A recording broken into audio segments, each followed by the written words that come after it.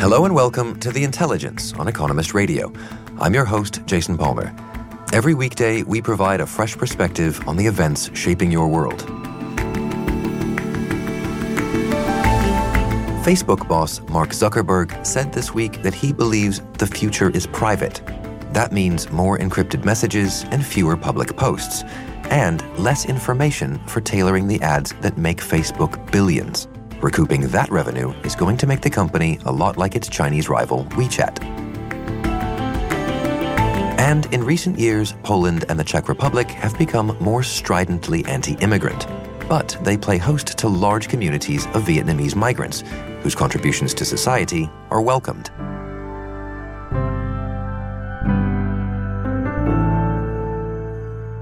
First up, though,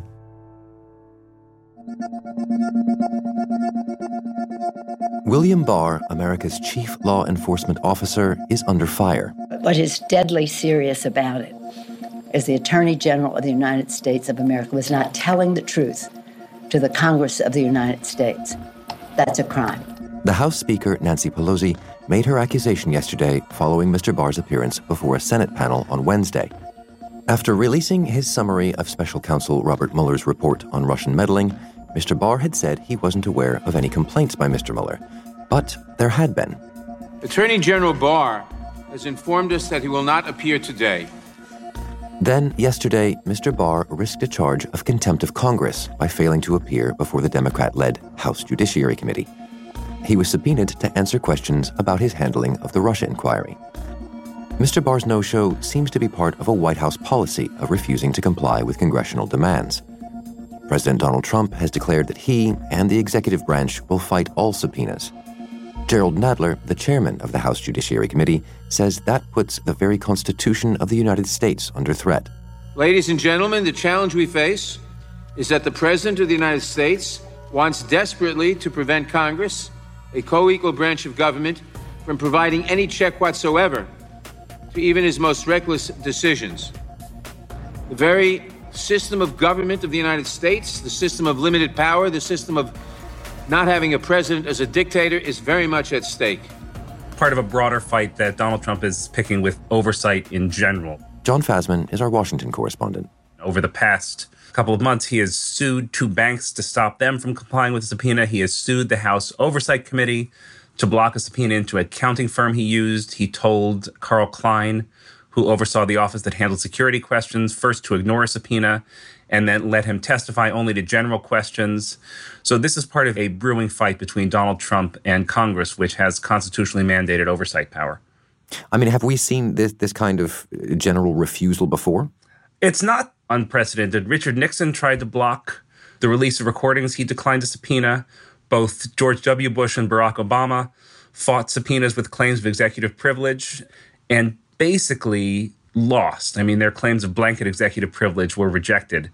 In that sense, what's really unusual about what Trump is doing is he has come out and said publicly, we're fighting all the subpoenas, which will make any specific battle much harder to win because the reasoning will look like, post hoc rationalization. What he has done is sort of picked a fight with the entire idea of congressional oversight of the presidency, and I suspect that's not going to go down well in court. Well, I mean, that kind of sort of baldly saying we're fighting all kinds of oversight sounds dictatorial. Yeah, it does. It does. But remember that the framers set up the branches of government to compete with each other. So it's not unusual that a president faced with a request from Congress controlled by the opposition party, that a president says no or fights or puts up a battle at first. Ultimately, Congress's oversight power is constitutionally mandated. I suspect it will get what it wants. If that is not the case, if Donald Trump continues to refuse, even after federal courts order him to, then we have a real problem on our hands. But we're not quite there yet.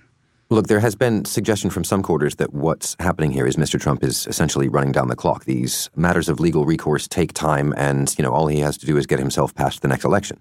Yes, I think that's an extremely well-founded suspicion. I think the White House strategy has two elements at its core. The first is that Donald Trump gets to fight the Democrats, and this is what he is really good at. This is what he likes doing.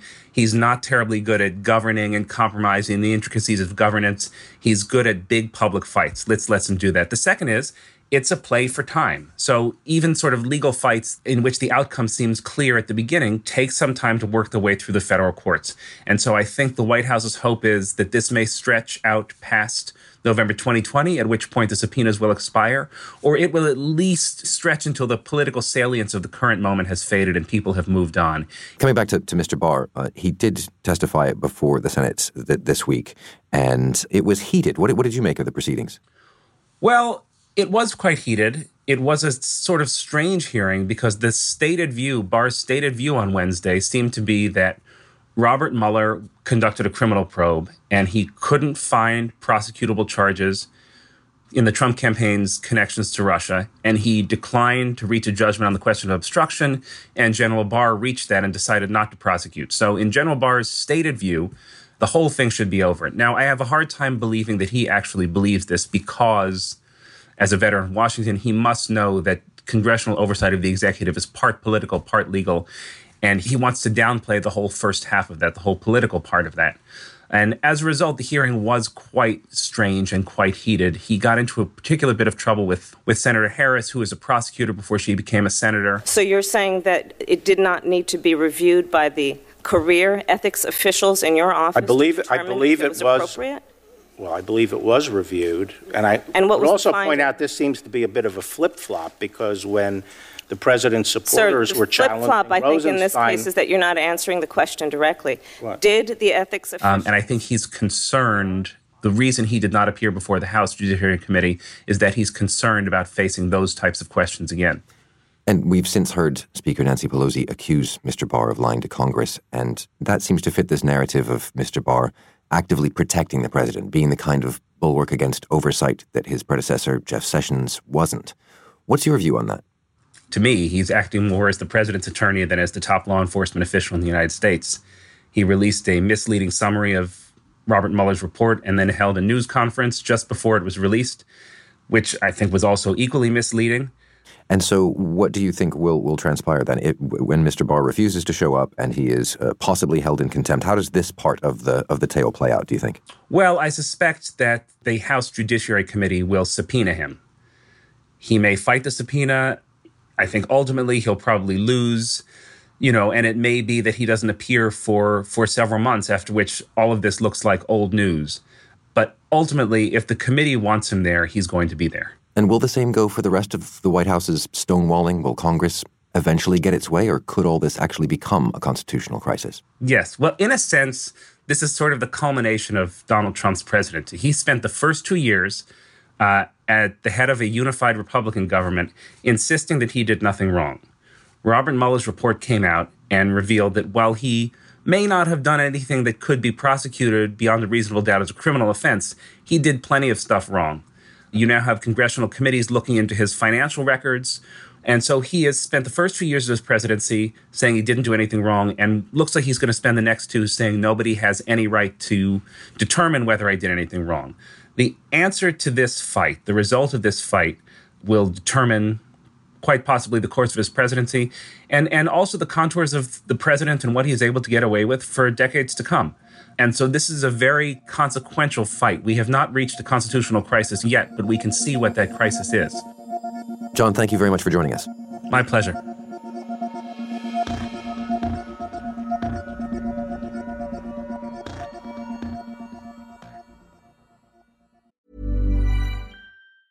Many of us have those stubborn pounds that seem impossible to lose, no matter how good we eat or how hard we work out. My solution is PlushCare. PlushCare is a leading telehealth provider with doctors who are there for you day and night to partner with you in your weight loss journey. They can prescribe FDA-approved weight loss medications like Wegovy and Zepbound for those who qualify. Plus, they accept most insurance plans. To get started, visit plushcare.com/weightloss. That's plushcare.com/weightloss. Yesterday, Facebook announced it was barring 7 high-profile users from its platform, calling them dangerous. They included conspiracy theorist Alex Jones, who runs the website InfoWars, and the black nationalist preacher Louis Farrakhan, notorious for his anti-Semitic comments. It's just the latest in a series of efforts to calm widespread concerns about the world's largest social network. Facebook continues to battle outrage over privacy abuses, it's grappling with its responsibilities surrounding violent content, and the number of new people signing up is slowing down too, especially in rich countries. At the company's annual developer conference in California, Mark Zuckerberg announced some changes to the company's products designed to address some of these concerns. Hey everyone, welcome to F8. There was much to talk about. So Mark Zuckerberg gave a big speech fleshing out his vision of how Facebook should change in the future, and the changes are quite major. So the basic idea here is that, in all of our lives, we have our public spaces like our town squares, and we have our private spaces like our living rooms. It's supposed to be a privacy-focused, as he called it, social networking platform, meaning that all the messages will be encrypted. And in our digital lives, we also need both public and private spaces. And also that means that the core of this new Facebook will be messages and no longer posts on Facebook or on news feeds. Ludwig Siegele is The Economist's U.S. technology editor. So everything you do will be centered around your message stream, a bit like when you use WhatsApp or Messenger. And is this a response to the privacy concerns of its user base, or is this just a good business plan for Facebook, full stop? There are lots of reasons why Mark Zuckerberg is trying to do this. Privacy, the pressure on Facebook to provide more privacy is one reason. But another reason is, and I think the more important reason, is that what people want to do online, in which type of social network they want to move and express themselves, is changing. So Zuckerberg conventional Facebook calls it a town square. Digital equivalents of the town square, where you can do almost anything that you'd want with a lot of people at once. Or you can stay in touch with all your friends, meet new people who share your interests, start businesses, organize fundraisers. And people seem to be more interested now, especially younger people, to have a social network that is more intimate, more private. So that is why they started to use Snapchat. That is the service that pioneered the idea of sending around pictures which then disappear. And those messages or pictures are sent to a smaller group of people. And so what Zuckerberg wants to do is reinvent Facebook around messaging and turning it into what he calls a living room, a digital living room. So that's the kind of the market pressure, if you like. But how does this look in terms of the much bigger questions being asked about Facebook now in terms of privacy and sort of its weaponization and so on? It changes things on a number of levels. So on this new privacy-focused platform, all the messages will be encrypted. So it's not like the conventional Facebook, where they're basically public, and Facebook can also read them and perhaps use them to target advertising to you. Also, on the conventional Facebook, it's, as I said, a town square, and people can contact you or yell at you in a way as they please. In this new privacy-focused platform, that's no longer possible because the number of friends is smaller, or supposed to be smaller. You send messages directly. The messages are encrypted, which makes it more difficult to target ads, and so on and so forth. So I think what Zuckerberg said when he talks about town square versus the digital living room, that is quite apt comparison. So when you're in the digital living room, you can expect that the messages are private, no government, no Facebook will listen into them. And it's just a much more intimate setting. And also you can expect things to be more ephemeral. That means in a post on Facebook, that's basically there forever and can come to haunt you. But in this new living room Facebook, you can probably set, or will be able to set, that the messages disappear after 24 hours like they do in Snapchat, or like they do when you create stories on WhatsApp and on Instagram now. Right, but if Facebook makes all of its money by essentially listening to what's going on in the town square and then, directing its advertising on the basis of that, aren't they kind of undercutting their own business model to turn all of that stuff properly private? That is correct. So it will be more difficult for them to make money. I mean, Facebook right now is a big money-making machine. It's mostly targeting ads, using the data the company collects and then hyper-target ads to people. And that is very successful, and they make billions with that.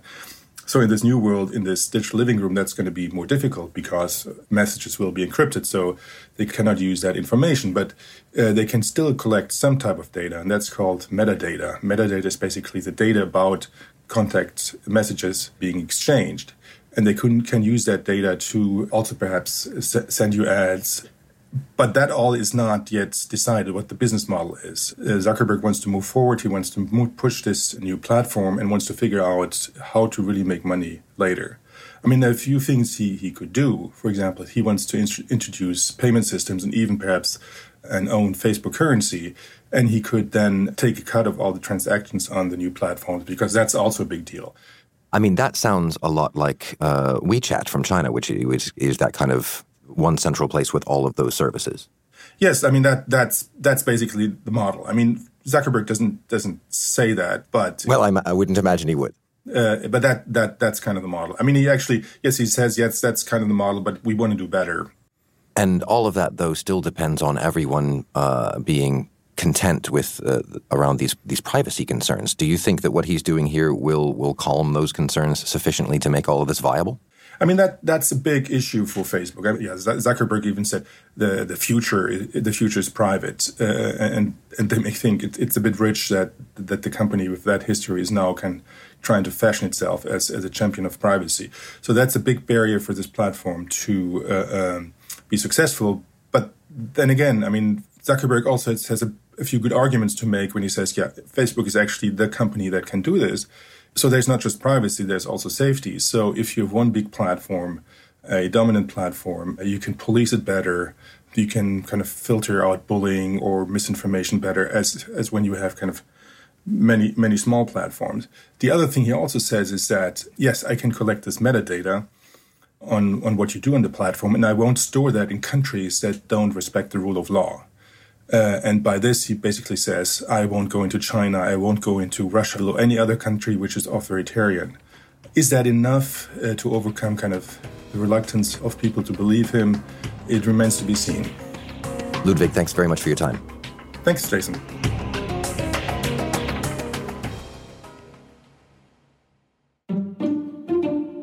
In the wake of Europe's migrant crisis, Poland and the Czech Republic have gained reputations for their hostility to immigrants. But there's a group that's been in these countries for a while and that hasn't been met with the same ill will. As you drive out of Warsaw, you get to Wólka Kosowska. It's a little village with a lot of sprawling white warehouses. Maria Wilczek writes about Poland for The Economist. That's where the Vietnamese trade in food and textiles. People of Vietnamese heritage are the largest non-European population in Poland. And, more or less, they've been welcomed. Traders zip around the corridors on their scooters. You have to actually be quite careful at the crossings, just so you don't get run over by someone in a rush to sell. The air smells of Vietnamese cooking. The music is often crowded out by intense haggling in Vietnamese. As you look around the walls, you see a lot of signs written both in Polish and Vietnamese, which urge the traders not to light incense inside the building. Poland and Czechia are known to be famously homogeneous societies, and in recent years they have become infamous for their opposition to accepting Syrian refugees. And so it's quite interesting that they are also the home of a large Asian community, which happens to be thriving. And how did that large Asian community come to be? So it started in the 1970s and 80s with student exchanges between Vietnam and the Eastern European members of the Soviet bloc. Many of them came as students and they liked it here, so they decided to settle. They intermarried with Poles, they brought over their relatives from Vietnam, and they started working in small professions such as wholesale trading. And at this point, there are around 40 to 50,000 Vietnamese in Poland and about 60 to 80,000 in Czechia, which is the largest proportion in Europe. And how are the Southeast Asian immigrants getting along then? Many of them tend to say that language is a problem. The Eastern European languages are famous for being very consonant-heavy. So when they initially arrived, most of them didn't speak Polish, and they were initially forced to work in mute professions such as wholesaling food and textiles. With time, it turned out that that's where they struck gold. For example, Taon Gok Tu, who came as a student, now runs an Asian condiment import company, and he's one of Poland's richest people. I spoke to Mak Viet Hong. She's been in Poland for 27 years, and she started off trading at markets and on the streets. Then slowly she moved up and she opened a restaurant bar, and for the last 10 years she's been an agent in an insurance company. And she even says that she does feel more Polish than Vietnamese. And sometimes when she's hanging out with Polish friends, she will be caught off guard by an earnest question about where she comes from. So you mentioned that the Czech Republic and Poland are renowned for opposition to immigration. How is it that the anti-immigrant sentiment has not fallen on these Asian immigrants? Well, the anti-immigrant sentiment is definitely still there. The Czechs re-elected an anti-immigrant firebrand last year, and according to the Pew Research Center, almost half of Poles think there should be less immigration. So that hasn't changed all that much. But the Vietnamese have come to be perceived as a safe type of migrants. They're often even juxtaposed with Middle Eastern migrants who are perceived as leeching off the state. So in contrast, the Vietnamese are seen as more calm, hardworking, earnest, and thus they're more likely to be welcomed. Right. I mean, this is the kind of a situation we've seen elsewhere where the Asian part of the community is the sort of model minority, but it's not as straightforward as that. No, it never is. And there are plenty of anecdotes about how tough it is for an ostensibly foreign group to assimilate in a country which is so famously homogenous. And so there are many instances of bullying in school, finger-pointing on public transport. But things are looking up, especially for the second generation. Most of the Vietnamese children born in Poland are citizens. They attend local Polish schools. They speak without an accent. And I spoke to Tran Darek, who is 23 years old, and he grew up in Poland. And when I asked him whether he intends to stay, he came up with this line. Let there be a war the world over if only the Polish countryside was peaceful. And that took me aback. It's a quote from a play, The Wedding, by a Polish playwright. But then, unfortunately, he also went on to describe a lot of instances of finger-pointing, especially when buses from out of town roll up and people are more surprised to see someone who is Asian-looking and yet speaks Polish without an accent. So he still has to face that on a daily basis, although he does say that things are looking better with time, especially since children in school now mostly either have an Asian friend or know someone else who has an Asian friend, or even on a daily basis just encounter them in the markets, and it's normalizing. Maria, thank you very much for your time. Thank you, Jason.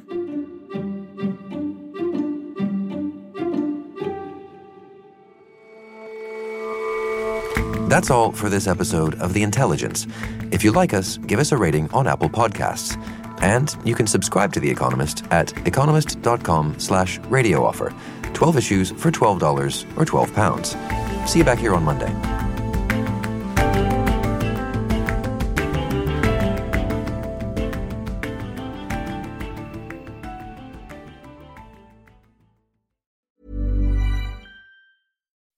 When you make decisions for your company, you look for the no-brainers. If you have a lot of mailing to do, Stamps.com is the ultimate no-brainer. Use the Stamps.com mobile app to mail everything you need to keep your business running with up to 89% off USPS and UPS. Make the same no-brainer decision as over 1 million other businesses with Stamps.com. Use code PROGRAM for a special offer. That's Stamps.com, code PROGRAM.